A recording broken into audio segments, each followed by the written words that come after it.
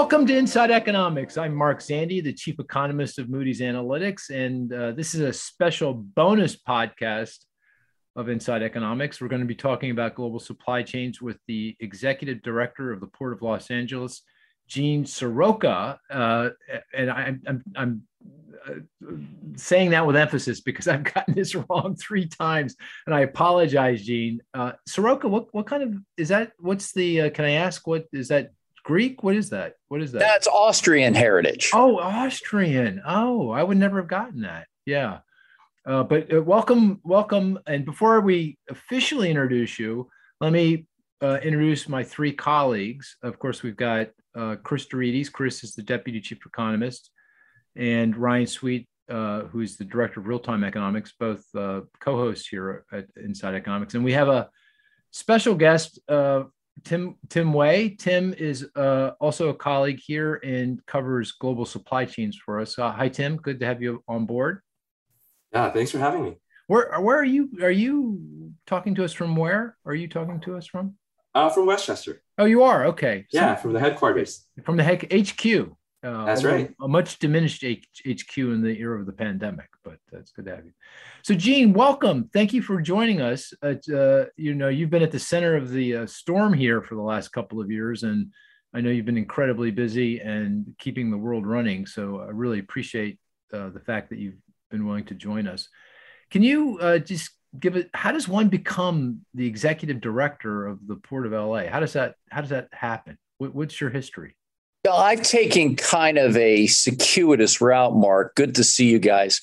I got out of graduate school in the University of New Orleans during the height of the oil glut. The price, believe it or not, was less than $10 a barrel. In New Orleans at that time, the economy was built around the energy sector, the banks that help fund that sector, and of course, the great tourism that we have there in the Crescent City. Couldn't find a job. This was before email and the internet. I wrote letters to just about every Fortune 500 company, and I kept all the rejection letters.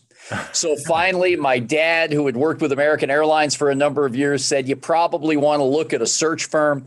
Found a good company there in New Orleans in the Central Business District who knew folks at American President Lines, a liner shipping, terminal, and logistics company that at that time was headquartered in Oakland, California. I was able to get an interview with APL simply because my dad gave me a free ticket to fly to the interview. And I was told if I did okay on that first talk, they would fly me to see the big boss. But again, only if I could fund my own way.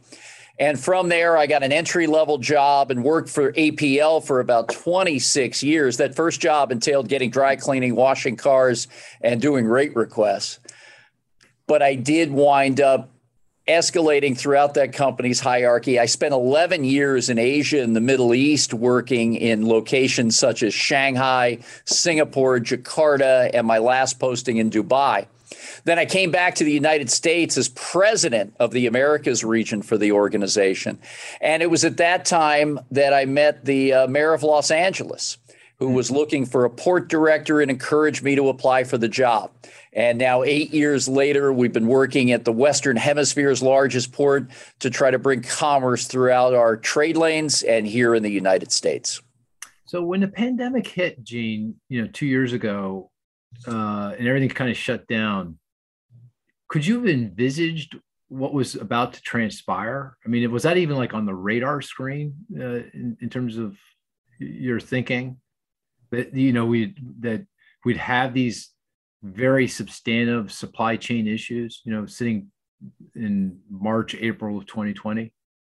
No, I couldn't. And sometimes in these jobs, you recall your history and you try to plan for events. Sometimes you're judged on the way you react to those unforeseen problems that come about. But I lived in Shanghai during SARS. And I had a firsthand view of what an airborne pandemic was going to look like at that time. And then early on, I thought this could be 10, 25, 50, maybe even 100 times worse. And we all underestimated. But what we did know enough of was that back in December of 2019, we stopped all international travel. Most of our customers are headquartered in Asia and Europe. So we decided to pull back from that work. Then in February, we stopped all domestic travel, save for one bereavement trip. So we kind of had a little bit of a look ahead around safety and security of our workers here at the Port of Los Angeles, and then began planning a little bit. But in March of 2020, we saw the volume coming through this port drop by nearly half. And if the past was any kind of precursor, from the Great Recession, it took this port 10 years to recover the volume of business it did in 2008. We thought we were going to be in for a long road. Yeah, pretty amazing the way things transpired. And, there's a fair amount of debate, or at least in my mind, there's a fair amount of debate. Maybe it's already been settled, but the port, the kind of the congestion in the ports, and then the broader global supply chain issues that were evident. What was behind that? Was that the surge in demand for goods that occurred, or was that more related to supply side issues like people getting sick and not being able to come to work, or other supply side factors that constrain the ability to meet that demand? I'm guessing is a combination of the two, but in your mind, does one dominate over the other in terms of what ultimately caused these bottlenecks to manifest? Yeah, there were so many issues involved, Mark, and it really starts about 4 years ago from today. Looking at the new trade policies that were put in place by the former administration in Washington, getting tough on trading partners by putting tariffs and taxes on imported goods to be met only with retaliatory tariffs. So I'll take you back to 2018 and 19. After those tariffs went into place, by the fourth quarter of 2019, our business dropped by 16%.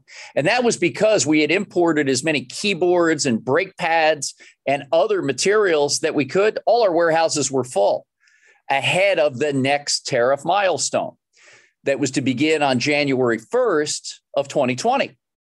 Then just around Lunar New Year time in Asia, we saw the direction come down from the central government in Beijing that they would start deploying safer at home orders, shutting down different segments of industry, including our all important manufacturing sector. That created, for the first 5 months of 2020, another 19% drop in volume here at the Port of Los Angeles. So in effect, we did not import at normal levels for about 8 months.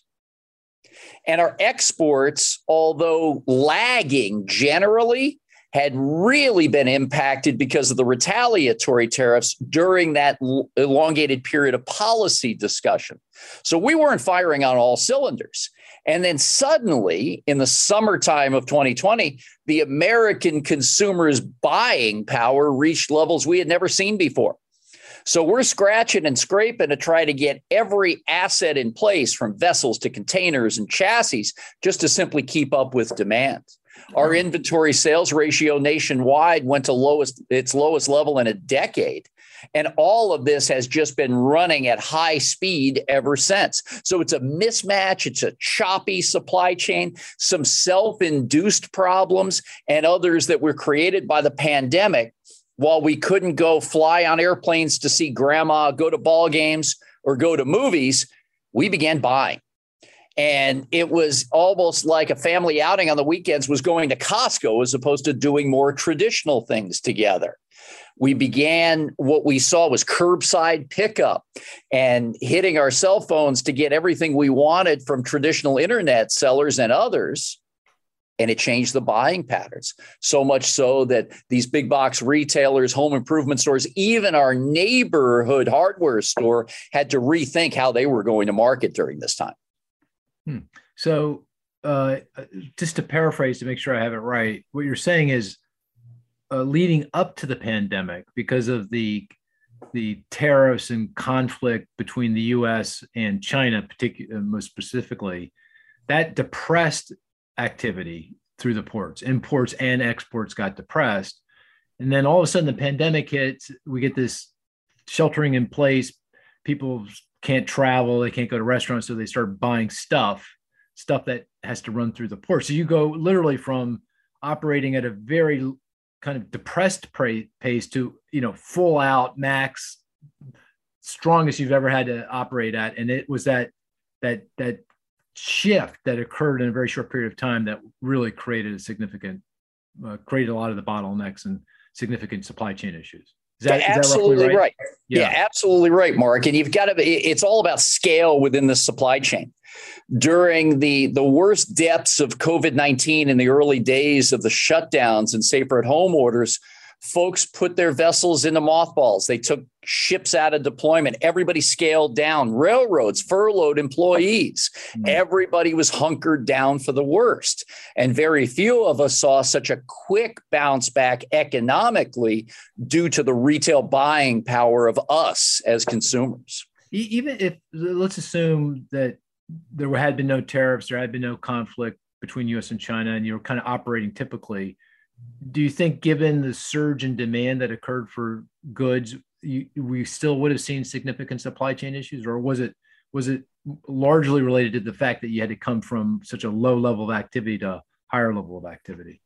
Yeah, I still believe that we would have seen a lot of stress in the supply chain globally, as we ultimately did. But coming from those low of lows to this peak of peaks, seemingly in about a 2 to 3 month time period, that was too much for any of us to handle. Yeah, got it. Okay, let's bring this forward now. That's a good history lesson to kind of give us a sense of things. And here we are today.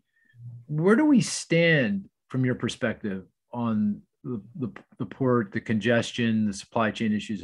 Where are we relative to those darkest days, back, in the kind of the fall of 2020 going into 2021? You guys are in Philly. I'm sure some of you follow sports. I'd say for that perspective, we're in the bottom of the fifth right now. Probably the middle part of the game. Home team is coming up. You've still got a ways to go. So we've got a number of at-bats left. We've improved a lot from the barrage in the beginning. Imagine your pitcher going out there and giving up 3 long balls in the top of the first. It's kind of what we looked like.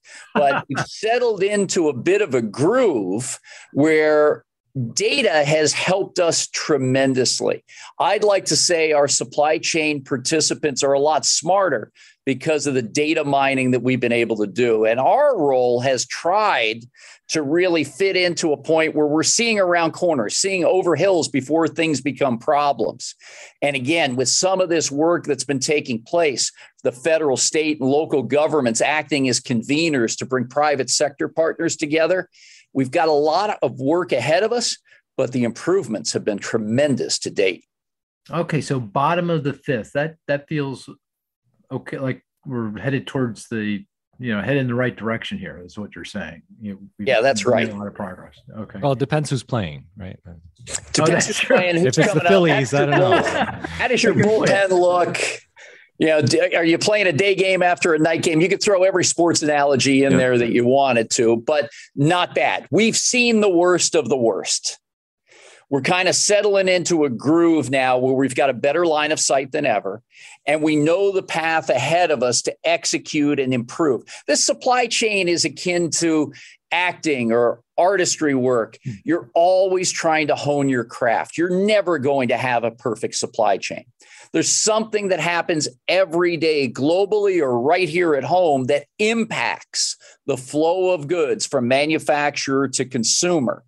And our job is to see this a little bit better, see issues before they become problems, and try to smooth this out so we don't have the wild swings that we witnessed over the past several years. Do you have a statistic or two that you follow or track to kind of give you a sense of why we're in the bottom of the fifth, for example? I mean, is like I was reading, and I probably have the statistics wrong, but there's 35 ships that are that are sitting out there that are unloaded currently, or something to that in that ballpark, and that's down from a peak of well over 100. At the worst of it. Is that a reasonably good statistic to look at to gauge kind of the health of the system and how things are going?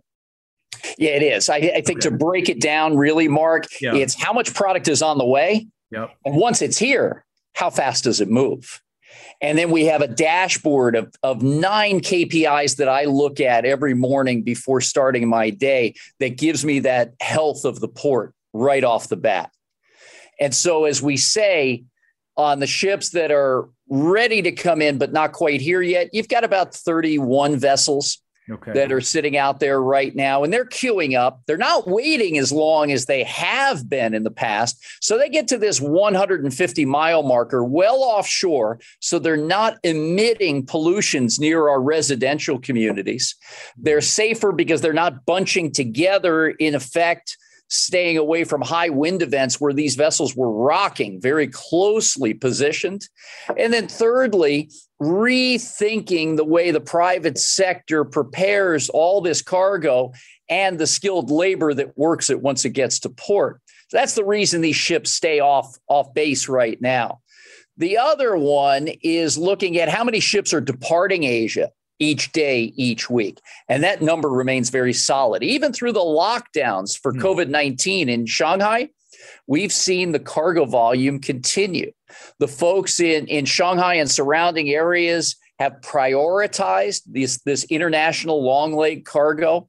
And where the port of Shanghai could not handle everything for various reasons, the neighboring port of Ningbo is up 25% since the lockdowns began 10 weeks ago.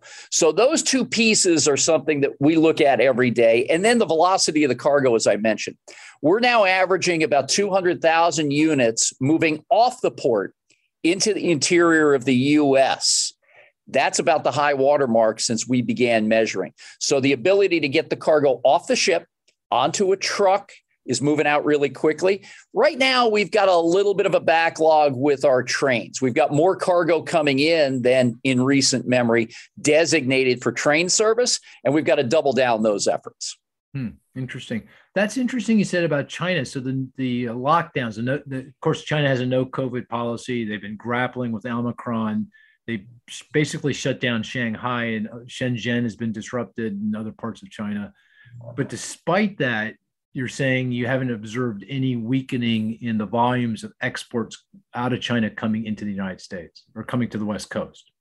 Yeah, that's correct. And while we know there are impacts, our first thoughts obviously are for the health and safety of the good people in Shanghai on the ground. There have been impacts on subassembly, manufacturing, land-based transport, but the resiliency of the supply chain in China, and it's folks like Yang Jun, who is the CEO of the Yangshan Deep Sea Port off of Pudong, that have continued to drive this business.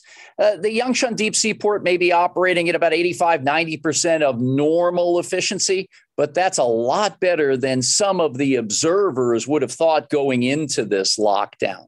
And again, being able to choose, as you look at where the manufacturing hubs are outside of Shanghai to the west, as an example, near the old Hongqiao Airport, out to Suzhou, Hangzhou, and even into Nanjing in Jiangsu province. Once you go west, you're almost equidistant between the port of Shanghai and the port of Ningbo. And these savvy logisticians have started to load up more cargo going to Ningbo, and these folks have been open for business. Their cargo capacity is increased. And it was the same thing. You may remember not that long ago when Ningbo had an outbreak and one of its 5 terminals had to shut down. Cargo moved over Shanghai. The other 4 terminals picked up the slack.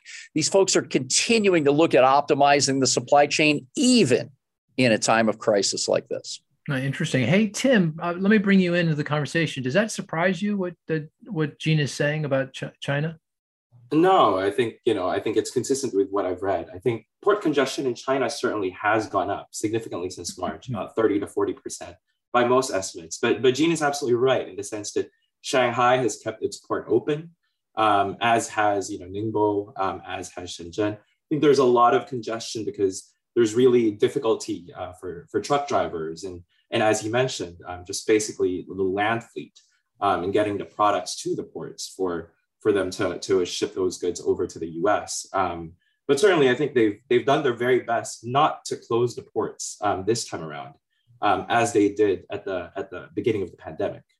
I think for China, I'm curious to know, Gene, sort of what you think moving forward. Do you see sort of some kind of like a longer period of time before they get back to normal, or do you think that this is just a blip that will pass, in say a month or two? Well, I think, unfortunately, Tim, we're going to have to learn to survive through COVID-19 for many, many years to come. And there will be different policies. There'll be different looks at protecting citizenry on the ground, how commerce and international trade needs to move. I don't think we've seen the last of this yet. The work that's being done now, again, if I go back to the early days of even the second wave in South China, the port at Yantian International Container Terminal kept running, and they brought in reinforcements just outside of Shenzhen. That's the water port outside of that great economic city of Shenzhen in Guangdong province. They kept running, and the resiliency aspect was being able to bring reinforcement workers in to keep that cargo going. If you couldn't move your cargo out of Yantian at the time, you went to the west of the Pearl River and you started loading up your cargo in Chiwan or Nansha, Dongguan, et cetera. So again, it's this multifaceted port approach where if you're stuck, you pivot. You move over to the other port, the other marine container terminal that may not be faced with the same issues at that moment in time. So we're going to have to continue to find ways around this. The resiliency is the key, being able to scale. And what happens in the worst event where you have that zero COVID policy and you've got to shut down? You can move cargo among ports. You could find different routes on the road, the ring roadways in Shanghai as an example. You can't move a factory. And you can't catch up with production as quick as you'd like if your factory has to lay dormant because of the shutdown and hoping to stop the spread of COVID-19 around and among those workers. So we're going to have to keep watching out. This communication is key. I still keep up with folks that I worked with 20 years ago, and that's how I get my intel. On the ground, what's happening, what we see. And it's not to minimize the impacts, but it's about how we can best keep world trade moving. Yeah, no, that's really great. I really appreciate your insights into China because I've looked into it quite a bit as well. And you're absolutely right. I think even as Shanghai kind of activity went down, they diverted a lot of that activity to Ningbo, to Tianjin, right? So to all these other ports that could potentially make up for that slack. I guess just to play devil's advocate, I'm totally with you in terms of, I think we've done significant, especially with the port of. You can push back, Tim. Gene's got thick skin. Push, it'll take 2 nights. Push back. So I'm going to play devil's advocate just for a sec, Gene, and kind of try to pick your brain a little bit. I think one of the biggest concerns for a lot of supply chain analysts is the fact that there are a lot of containers that are stuck in China. So I think that would be my first question, kind of the implications for that, the domino effects, right, for the rest of the world. Given that there is such a limited supply of containers and similarly vessels, whenever they get stuck, because of COVID restrictions. And then secondly, kind of this longstanding issue of, well, I don't know how longstanding it is. Maybe you can help inform that actually, of why there's such a big asymmetry between, the cost of moving goods from the US to China, that could be as low as, say, on average, like $1,000 for a 40-foot container, versus moving goods from China to the US, which could, be as high as 14 grand several times over, and how that potentially could be hurting US exports. So just curious to know your thoughts on those two things. Yeah, no, those are two really important subjects, and we spent a lot of time looking at each.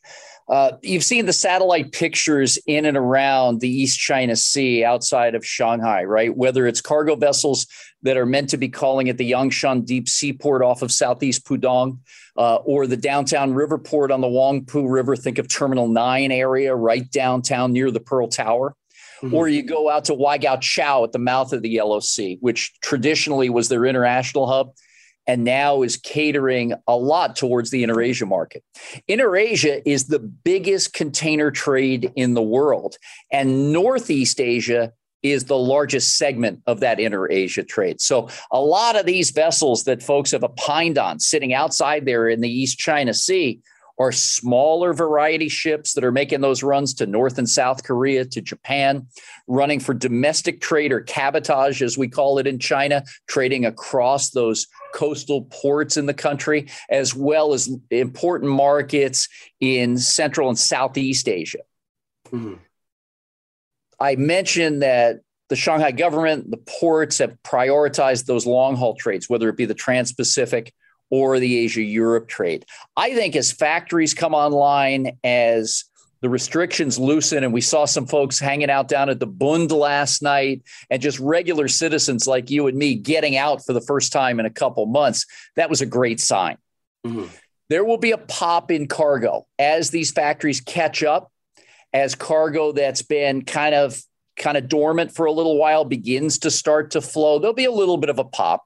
And at the same time, we're getting ready for landings at the end of this month in June, which will signify the start of our traditional peak season. A little bit earlier than normal. It'll also be combined with other seasonal products like back to school, fast fashion for summertime, as well as fall fashion products. So you're going to see all of these markets or sub-markets converge at one time, including the reopening, as it's been termed in Shanghai. The container industry is very interesting because most of the shipping lines will tell us they'd like to see 8 container turns a year. And if for some reason they dip below that, that's an impact to their top line, and it will have cost implications. If they can get another turn, that's a double-digit increase in their revenue at the top line fashion. So the container velocity, much like it is here for us getting cargo through the port, is that for the private sector shipping lines and other going concerns. So we're going to watch this really closely. But again, I see a pretty quick pop as folks get back to work. And what we have to remember is not every factory was closed down. Not every trucking company was prohibited from moving cargo. The barge business coming down the Yangtze River has been booming because it's been an alternative way to augment that land transportation in China. So there's a lot to take in here, but watching it very closely. To get those containers back in motion is absolutely key because you've only got 3 main production companies that manufacture those containers. They all happen to be based in China. The impacts of tariffs on steel prices, the retaliatory tariffs, the Section 201 and others here in the United States have all impacted the ability to manufacture, procure raw materials, and then sell those particular containers, although we're in much better shape than we were. Now, from a price point perspective, it's been all supply and demand. We've got every ship working, 5,000 container ships worldwide. Every one of them's deployed right now, save for less than half of 1% that's in a shipyard being fixed so it can get back out there on the ocean. The other piece to this is that demand has been so strong, folks have had to pick and choose how they're going to route cargo, who they're going to go with, and what cargo is going to be accepted by those shipping lines. That's come under much scrutiny here in the United States by federal, state, local authorities as to the fairness and treatment of commercial activities. There's going to be more discussion on that as the weeks and months go by. At the same time, we've seen folks really hustle up to get these empty containers back to Asia for the next round of imports. And those prices simply based on and have skyrocketed, as you said. At the same time, the other variable in this equation is the economic factor of the movement of these containers. On the import side, mostly finished goods going mainly to metropolitan areas where many of us live and the consumer base exists. Much of American exports emanate from rural America, whether it be manufacturing, agricultural farmlands. So trying to create not only round trip, but triangulated economics on those assets of the container, the truck power, the rail, as well as lining up with shipping schedules has been an elusive part of the equation to us for many decades. Finding better ways to fill that space, whether it be the domestic carriage of goods to get to that rural area and then the international flow coming out, is also important. It was a period of time in our industry where pricing was done based on commodity. The higher value of your goods in the container, the higher price it would be. Agricultural products were typically of lower dollar value for a container and commanded less price. Farmers also asked for a lot of lead time and a lot of end time on their containers. So sharpening that approach Not saying that these guys have to do much different, but sharpening the approach on being an attractive customer to the service provider is something that's been in focus now over the past months and couple of years of this supply chain crunch. So there's a lot to the exporter to go into reinventing themselves and showing what we could do to bring this supply chain closer together and make those types of customers more attractive to the service providers as well. That was very informative. Thank you for that. So just to nail down one thing before we move on, I asked if you could pick one indicator to watch to gauge how things are going in the ports and supply chains broadly. What would that be? What would you look at on a consistent basis? If I really had to select just one, it would be how long a container sits at this port before it moves to its next node. Okay. We call that dwell time in our industry. And when containers come off a ship and they sit for a limited amount of time before they move out on rail or truck, that is our best outcome possible. We saw at the worst parts of the crunch here at the Port of Los Angeles, where containers were sitting on our docks upwards of 11, 12, and 13 days. Mm-hmm. We saw where containers, once they left the docks to go to warehouses or storefronts, they were sitting about a similar amount of time. And for a couple of reasons. One, people overordered. They began ordering just in case, no longer just in time. And the warehouses here in Southern California, as an example, we boast the largest warehousing complex in the world, more than 2 billion square feet under roof from the shores of the Pacific out to the desert region of Southern California. They've been filled to the rafters for some time. Mm-hmm. So if you bring that next container in and there's no room on floor or rack space, it has to sit until those folks can devan that container. And that just takes more time to get back into the system. Same thing on the ground. When our witching hour back in October, ahead of the year-end holidays, and all of the folks that were really nervous that we were going to impact retail sales, we saw about 95,000 containers on the ground. We were above 100% capacity of our marine terminals. If something didn't pop, those ships would just continue to sit out there. But when we brought that dwell time down, cargo started moving out, you saw the end result. Retail holiday sales were up 8.5%, and we had the best retail sales year in the history of the country. So the dwell time at the worst of it was, you said 11, 12, 13 days. What is it now, Gene?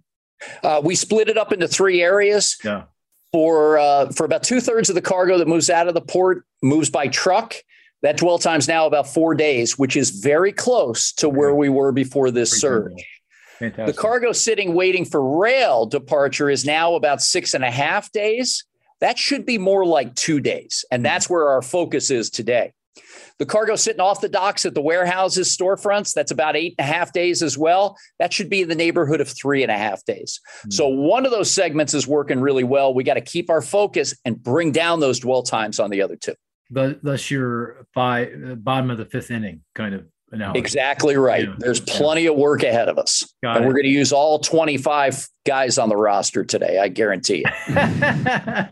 Very good. And, the other big, we talked about China, no COVID policy. That's been kind of ground zero for a lot of the supply chain issues. But what about the Russian invasion of Ukraine? And is that having any kind of ripple effects on the supply chains and on your business? Do you sense any impact there? It is, and I'll tell you why, but not in the traditional light. Our business here at the Port of Los Angeles, about 0.2% is done with Russia and Ukraine. Of our energy products, it's about 4% overall business at the Port of LA in that particular segment. We're watching very closely to see how the supply chains will respond to the need for agriculture products moving throughout the European Union. And do we have to step up in the United States to help fulfill that gap? Second, same thing, flow of the energy products and how will those gaps be filled? But thirdly, and more closer to home, it's the cyber threatscape. We have the nation's only cybersecurity operations center at the port here in the U.S. It is currently stopping 40 million cyber intrusion attempts per month And that's double what it was before COVID-19. This gave us such a focus that we then developed one of the world's first cyber resilience centers to bring the private sector and other organizations into this FBI-driven neighborhood cyberhood watch program. Today, we've been joined by 43 other organizations, including our dock workers, the International Longshore and Warehouse Union, in an effort to protect this port to even greater lengths. And you could imagine if someone sees a threat attempt on their business or is unfortunate enough to witness that attempt be successful, they share that information across this port community, private and public sector alike. We synthesize that data in a partnership that was co-created with IBM to make sure that it is not repeated across to other companies or other sectors. All of this is done under a cloak of anonymity, so we don't hurt anyone's brand or their commercial entries into the market. So that's what we're focused on now, and we'll help with any other area that is necessary. But this is the one that we've got a keen eye on today and into the future. Wow, I would never have thought that. So you're saying that the most significant, serious connection between what's going on between Russia and Ukraine and the port is the cyber risk. You're just getting hit hard by cyber attacks. Yes, and we've learned a lot from the past 8 years worth of information and data once we stood up that CSOC or Cybersecurity Operations Center. We know who the nation states are, the bad actors. We have the ability to look at algorithms to see what the chatter looks like on social media, even into the dark web. We know the IP addresses of where these attacks emanate from on a global basis, not those that are just pointed here to Los Angeles. I want to switch gears a little bit, maybe talk a little bit about the policy response to the supply chain issues. You know, obviously the administration went on high alert when it became clear that this was going to be a problem, creating shortages and causing one of the reasons why that we're having high inflation. They kind of stepped into the breach here. Do you have a view on how effective that was? And, you know, if you were king for the day, or maybe you can be king for the week or month, you know, what kinds of things policymakers could have done, should do to try to help out here in terms of getting improving the resilience of our supply chains in our ports? This, too, is a complicated discussion, but I will say that we would not be where we're at today if it were not for the assistance of the federal government, state, and local officials. They've been able to shine a light and act as conveners to bring the public and private sector together. That being said, the Biden-Harris administration began shortly after inauguration with an executive order on supply chain, including specific commodities that needed additional attention and focus. They formed the Supply Chain Disruption Task Force, including the tri-chairs of Agriculture, Commerce, and transportation agencies in Washington to work specifically on supply chain disruption. In the summertime, back on July 15th, Secretary Pete Buttigieg of the Department of Transportation held the first of many virtual roundtables, and shortly thereafter introduced our first ever port envoy, John Picari, to lead our effort around supply chain, ports, and how we can better strengthen this flow of goods for the American economy. As we went into the fall, we found, again, going back to our data mining and collaboration, the cargo was sitting for longer periods of time at the port, really gumming up the works, having ships lined up. We had news helicopters flying around the complex, counting vessels every night on the evening news. And what we found was, with this latest phenomenon of ordering so much product just to pick up inventory levels or make sure you were first in line at your factory, some of that cargo was not needed in the market at that time. And there was no shame involved. We just simply needed to have the intelligence to make decisions on how to segment that cargo away from the others and speed the cargo to market that needed to get there. 20% of our imports are parts and components for American manufacturers. We had to get that cargo to the factory floor. The all-important year-end holidays, think of the small family-owned business that owns a toy store. They've got 6 weeks to make up their entire annual payroll. We had to get that cargo to market, and we did. But it was once we started to segment a lot better, Folks didn't always share that information either for fear of competitive advantage or possibly trying to keep that cargo flowing in a different manner than folks were used to. Nothing sinister, but individual private sector strategies really drove what we saw here. We've got 200,000 companies that utilize the Port of Los Angeles on an annual basis for their imports and exports, 125,000 of those on the import side alone. And not one of those companies has larger than a 5% market share.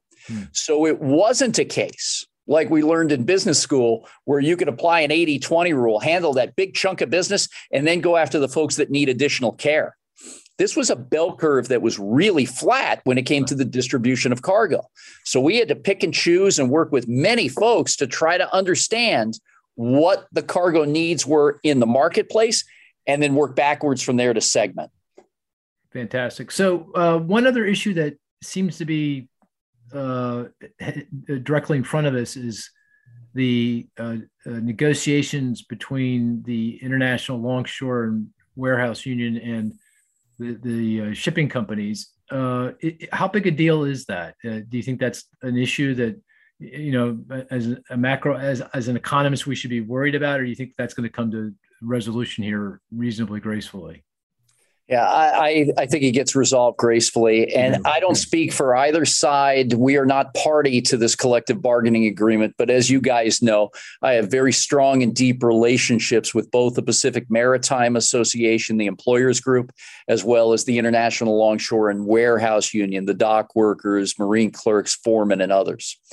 These folks have seasoned negotiators on both sides of the table, and each understands how important they are to the American economy. These 29 ports covered by both the employers and dock workers on the West Coast of the United States account for roughly 9% of our nation's GDP. We've also seen that these folks have worked very closely together throughout the pandemic, making sure that we have health and safety provisions for all of our workforce. We have the ability to get them personal protective equipment, clean and sanitized machines and equipment before handoffs to the next shift, and just a basic spirit of working together through some of our most darkest days in transportation. They were named essential for a reason, and they continue to be American heroes in keeping our economy propped up during these difficult times. So this contract expires on June 30th. The negotiations will go beyond that. That's fairly traditional. Both sides have the DNA that they want to get the most out of this for their membership, and they want to make sure they cover all the bases. Second, what you'll see are that the rank and file dock workers go out on the job every day like they've done for many decades. And since the pandemic began, these dock workers have been averaging 6 days a week at the job site. The employers have so much cargo coming in, they need to handle it for our mutual customer and keep that economy recovering as we try to grapple with inflation, producer prices rising, and the overall angst at the pump and the grocery store. We've got to clear our way, and a lot of this trade is going to go a long way if we smooth the supply chain to helping do our part to reduce inflationary inputs. So these folks will continue to sit at the table. We keep in close touch with them, and we'll make sure that they have every bit of room to work with their experts on the ground to getting a new long-term deal done.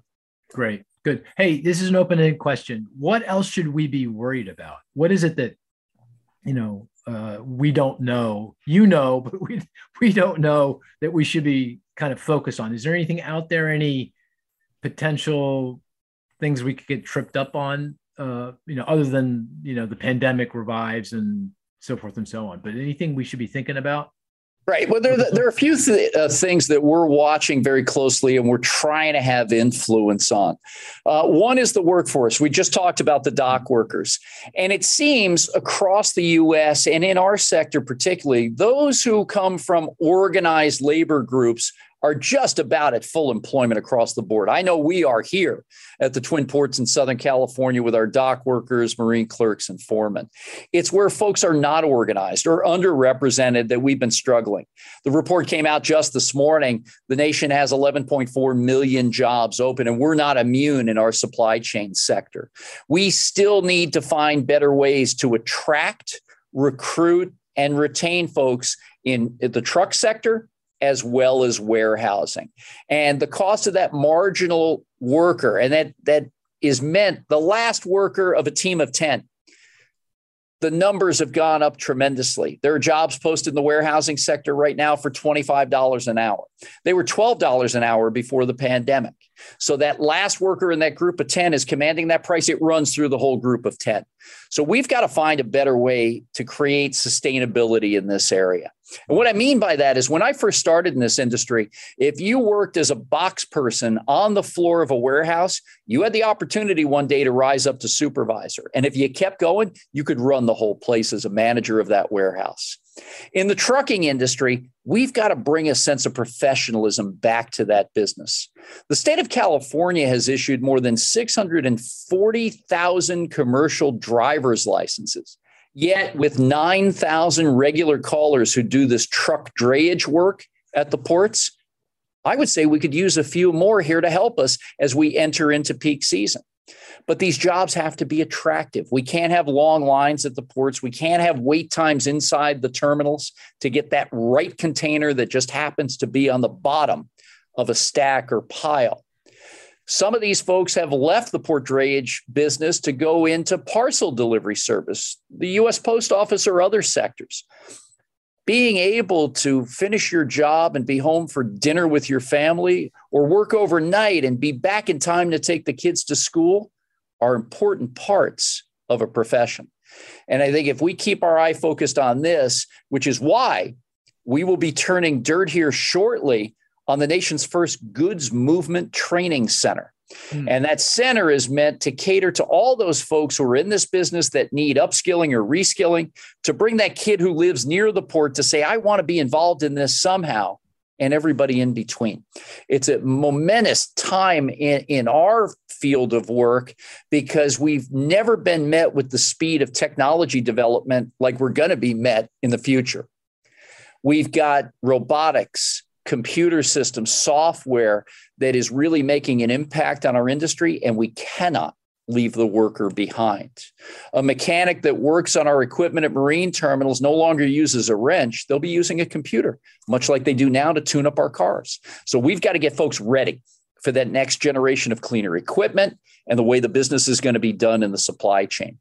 And with that important aspect of warehousing, that 2 billion square feet, we've got to have the right skills at those facilities every day to push that cargo through to America's economy. You know, here at the Port of Los Angeles, the cargo that traverses our complex reaches each and every one of our nation's 435 congressional districts. What we do here impacts our nation's economy. The second piece is more present sight, and that is what we do with this rail situation. Rail cargo has increased sixfold since February at the request of the Union Pacific and Burlington Northern Santa Fe Railroads, who said they had additional capacity to handle more cargo.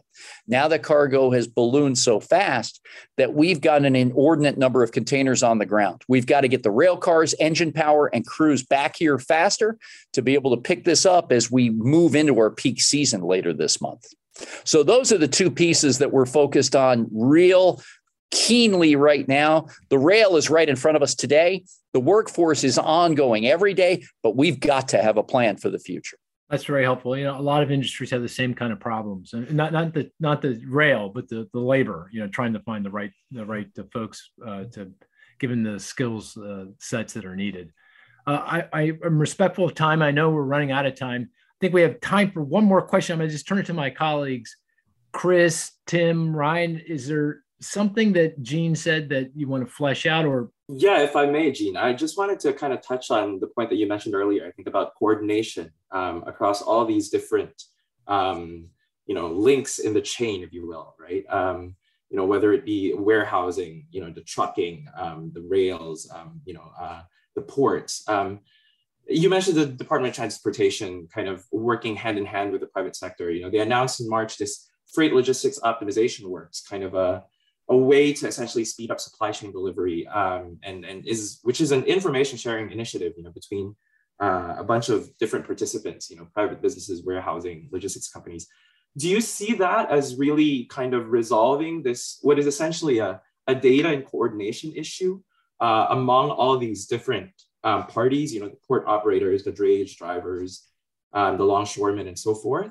And what's the path forward for that moving forward? Because that seems like that's really at the heart of a lot of the supply chain issues that we're seeing today.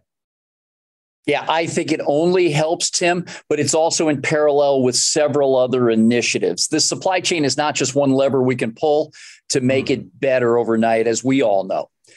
From the standpoint of what the Department of Transportation is doing, we built the model about 6 years ago with the first and still only port information sharing system in the United States called the Port Optimizer. It was co-created with then General Electric Transportation and the Wabtec company, along with the Port of Los Angeles. And it's built off a backbone of sharing customs data before vessels leave Asia, overlaid with vessel manifests and information from other supply chain providers. The idea here is if we can see cargo coming our way between 14 and 40 days prior to that ship's arrival, we can get ready with our skilled labor, our land use, and our machinery much better than ever before. And that's the idea of FLOW, the Freight Logistics Optimization Works initiative. It's about bringing like-minded people together.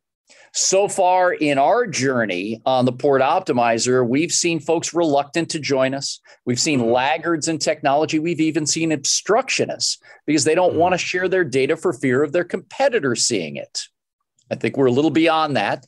It's mostly generic data, and it will have the rights and privileges signed off in data sharing agreements, much like we initiated all those years back. But this is a like-minded group of people, from importers and exporters to service providers, even folks that do parcel service, but carry a tremendous amount of international freight that runs through our ports. And in simplified version, what we've tried to share is that, could you imagine opening up your phone or your tablet computer screen and seeing a heat map, much like we do in our drive time apps? Hey, if my normal path to work is all red, I'm going to take an alternate route. If it's yellow, I know it's going to take me a little bit longer to get to work. And if it's green, I'm getting there. No problem at all. That's what we're trying to develop here on the international surface transportation landscape. Conversely, I want to see an opportunity map on the next slide. If I have the ability to run cargo over the Port of Seattle versus Los Angeles, and it's a quicker path with less friction, if I'm an importer or exporter, I need to see that opportunity, so I know how to route my cargo and not get into that traffic jam with no way out. The data that we've created was meant to do three things: give visibility to the shipments. There are still dark spots across this supply chain where folks don't have a lot of good data. Second, it was meant to create exception management opportunities. We know things go wrong every day in the supply chain, but if I can see it early enough, I can make the adjustment and still get my cargo where it needs to go in a reasonable amount of time. And then thirdly are the analytics.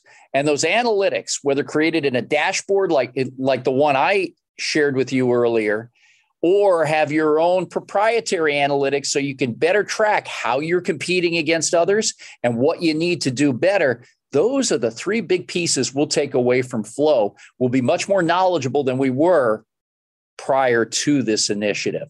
It's going to take scale, though. It's going to take more people joining. Right now, the initial group is about 18 of us. We've got to get more people on board, but the pilot and the proof of concept is going to be first out of the gate. And when successful, I think we'll see more people knocking on the door to join. Well, Gene, I want to thank you for taking the time. I'll have to say, I actually feel better after this conversation. I was a little nervous and fearful what was going on with China, Russian invasion. I was expecting a little kind of a darker conversation, but I'm coming away feeling I like the bottom of the fifth. That feels pretty good to me. Is that the right? Do I have the right? Is that what you wanted me to feel after the end of this conversation? Well, part of my job, Mark, is to give you the ground truth of what's happening. And we try to give it in an unvarnished fashion. I am optimistic because I live this business every day. I see what's happening. And hopefully that came across here today in this segment.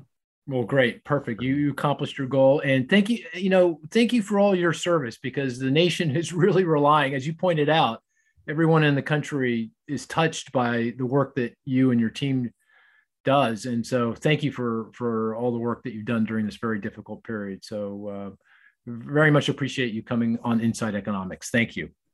Thank you, gentlemen. Appreciate the time today. Good to see you. Well, listener, I just want to remind you that we will be having our normal podcast on Friday. This is Jobs Friday, where we're going to be talking about the data for the month of May. The economy feels like it's slowing a little bit. We got a bit of a debate going here at Inside Economics about how much it slowed in the month of May, but we'll reprise that in a couple of days. So hopefully you enjoyed today's special bonus podcast on supply chains in the Port of LA, and look forward to the conversation on Friday with regard to the jobs report. So take care now. Bye-bye.